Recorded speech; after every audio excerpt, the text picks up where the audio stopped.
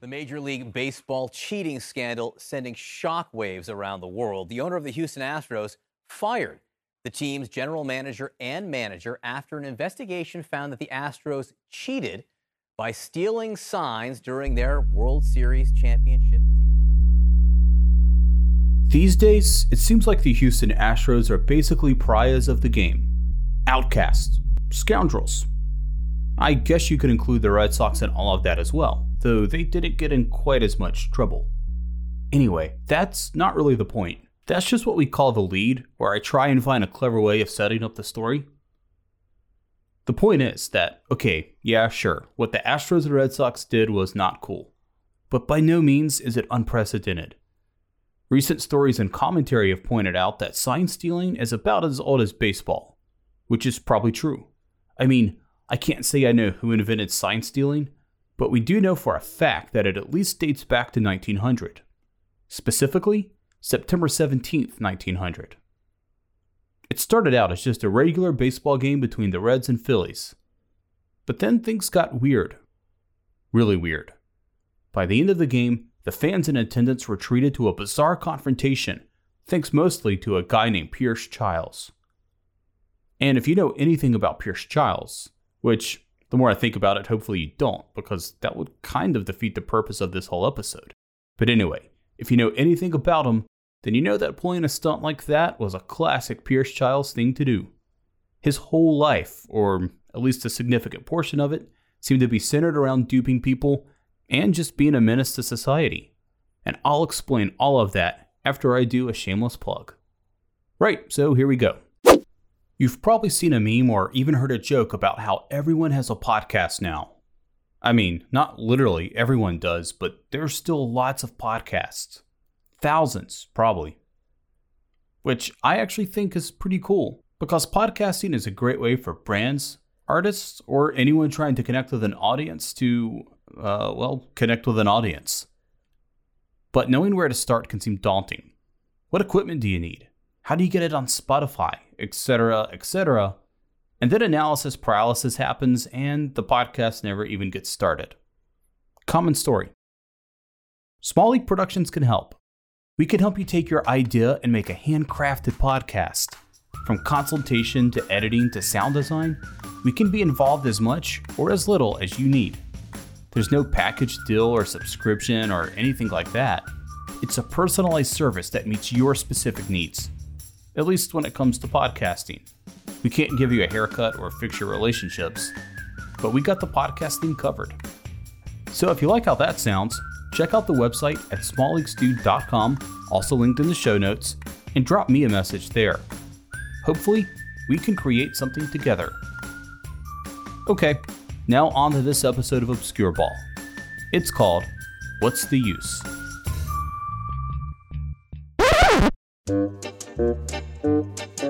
Webster's dictionary defines con man simply as a person who tricks other people in order to get their money. Also, we can probably broaden the definition to include people who cheat in very sophisticated ways to achieve other ends, like, say, winning a baseball game. By either definition, I think Pierce Childs meets the definition of a con man. This was never more clear than that game I mentioned way back in 1900. Now, for the sake of reference, the game itself really didn't matter. The Phillies had played well, but they were too far back. You know, they were still 10 games back, had a good season. The Reds were just completely out of it, so it had no bearing on the pennant. That's Bob Lemoine, a writer and researcher for the Society of American Baseball Research, known as SABR, and the co-author of the book, Baseball's First Nine. Bob's an expert on 19th century baseball, and granted, 1900 was technically the 20th century, but Bob's research on this particular game is too valuable to get bogged down by semantics. In summary, the Phillies won both games, because it was a doubleheader, 4-2 and 4-1 respectively, dropping the Reds to a not awesome record of 53-66, while hardly improving their own standing in the National League. As Bob alluded to, they were okay, 62-55, but they were still 10 games back from the Brooklyn Dodgers, who were actually called the Superbas back then. Also, this was the same day Queen Victoria of England dissolved Parliament and issued the Proclamation of the Commonwealth of Australia, which made them a country, basically. Now, the interesting thing about these events is that they bear no consequence whatsoever on this story, aside from helping me illustrate that this game between two mediocre baseball teams was small potatoes in the grand scheme of world history. Even still, the game made headlines the next day. There was considerable commotion among the players and coaches, wrote the Philadelphia Inquirer. And for that, we have our con man Pierce Childs to thank. But before we get into what happened exactly, I think we need to do a bit of a character profile. The Sabre bio, which was written by Ron Schuler, he actually has a good quote in there, and he says that Childs was one of the most slippery, elusive, historical characters Major League Baseball has ever produced. I think that pretty much sums it up. He was a scoundrel through and through. That's a pretty powerful statement for a guy who played a whopping 2 seasons in the big leagues. But Pierce Childs made the most of his time. Born in 1867 in Henry County, Missouri, Childs started playing baseball probably in his late teens. Also writing for the Society of American Baseball Research, Ron Schuler, who Bob just mentioned, uncovered some pretty disturbing things about his early playing days. Bouncing around from town to town in the minor leagues, Childs had several run-ins with the law. For example, the Los Angeles Times reported in 1896 that he was wanted in Missouri for having sex with a 16-year-old girl, aka statutory rape, or as they called it back then, constructive rape. Kind of different, but not really. This dude was a scumbag. But perhaps a clever scumbag, as he apparently heard that the authorities were after him. He'd returned to Phoenix for his mother's funeral. But once he heard the cops were going to issue an arrest warrant, he skipped town and went back to playing baseball. I don't know how you managed to elude capture and play professional baseball at the same time, but I'm assuming it takes some pretty dark skills to pull off. As a ball player in the 1890s, his behavior was actually more rule rather than exception. According to Schuler's research, it was an era where players routinely spiked one another, shoved umpires, and fans would throw beer bottles at players from opposing teams. In previous episodes, you might remember that I've touched on how crazy of an era this was for baseball, so maybe this shouldn't totally be a surprise. But these days, where players get in trouble for not jogging fast enough and flipping bats, or any other breach of unwritten rules, it's still pretty jarring to read. Actually, Childs was a teammate of Big Ed Delahanty, who you may recall from episode 1 as the slugger who drunkenly fell off the bridge into Niagara Falls and died. Or maybe he was murdered. I think the jury's still out on that one. So yeah, that's what we're dealing with here. Now, Childs was especially known to taunt his opponents, often screaming, "What's the use?" when they popped out to him. Thus, he got the nickname Pierce, "What's the use, Childs?" That's sort of a crappy nickname, but that's fine because, I'll reiterate it, I don't think he was a great guy. Even so, he finally made it to the big leagues in 1899, and despite having a pretty good rookie season where he played 97 games and batted .320, by the turn of the century, he was more of a player/coach for the Phillies. During the 1900 season, he appeared in only 33 games and was relegated mostly to coaching third base. To me, that seems like a demotion, though you still have to wave around the runners and high-five people after home runs, but it still seems kind of boring. Childs, however, managed to make it not so boring. At some point between 1899 and 1900, he joined forces with another obscure player named Morgan Murphy, a backup to the backup catcher with a career batting average of .225. Together, the two of them would orchestrate one of baseball's most complex and notorious sign-stealing scandals. They had this whole thing planned out with putting a box underneath the third base coach's box, and Morgan Murphy, who is this essentially third-string backup catcher who never played, sitting out there with a spyglass and capturing the signs. And early on, he would move curtains around to relay the signals or things like that. And then they got more elaborate, and they put in this conjunction box underneath the third base coach's box, and he would buzz in to Pierce Childs what the pitch selection was. Keep in mind, this was 1900. It would still be another 25 years before most Americans had electricity in their own homes. And these guys were using electronics to steal signals from opposing teams. As legend has it, the scheme was born one day while Childs and Murphy were at a racetrack betting on horses. From their vantage point in the stands, they could actually see a Little League game being played in a field across the way. Using a spyglass, Childs could actually read the signals from the catcher. And thus, a plan was put into motion. And a pretty transparent plan, as it turns out. Everybody knew something was going on because the Washington Times in late 1899, and this is 1899 after the Phillies have led the National League in batting average, hits, doubles, and runs. They were 58 and 25 at home and 36 and 33 on the road. So people knew things were going on here that were not right. Bob's right about the team not hitting well on the road. While most teams historically have played better at home, splits like that are suspicious. Though it should be pointed out that they did at least try to cheat on the road as well. Ned Hanlon of Brooklyn noticed that Murphy rented an apartment in one of those high-rise apartments in Brooklyn, and he would kind of sit there at the window. And so Hanlon sends a couple of players, and they barge into the apartment, and there he is. He's holding up a newspaper either vertically or horizontally, sending out messages that could be seen on the field and all that. So Hanlon starts to realize what's going on, and you have these long delays in games while they come out to the mound to discuss things, and they're just screwing with his head now. They're just changing the signals and confusing him and all that to try to have an upper edge there. So it was kind of interesting because now players spent time watching Murphy watching the game. So now we've got this whole espionage and counterintelligence operation going on here. In one corner, you've got Childs, Murphy, and the rest of the Phillies, and in the other, you've got basically everyone else. So people were rightfully suspicious, but to this point, nothing had been done about it. Also keep in mind, this is a Phillies team who in 1899 had won 95 games, but still finished in third place in the National League. It's hard to know exactly how much of a difference sign stealing actually made, but at the very least it wasn't hurting them. And they still needed a competitive edge to overtake Brooklyn, who had won 101 games the year before.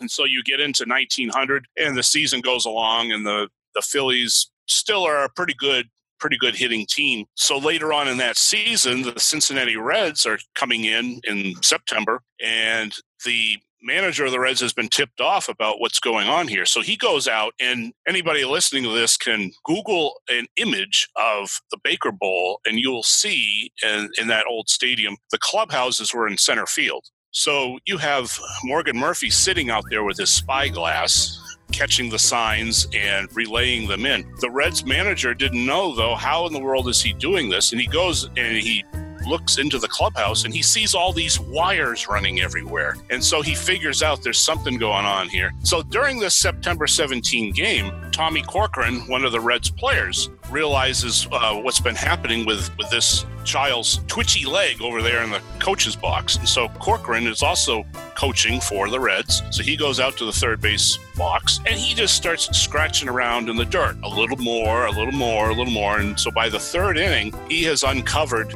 this junction box that has these wires attached to it. And by this time, the Phillies realize what's going on. Somebody says, holy crap, this is not right. And so the groundskeeper runs out and actually brings a policeman, I guess, with him, for goodness sake. And they go out there and they try to stop him, but it's too late. And there's this box that's uncovered. And so everybody is just standing around. And I love the quote that comes up here.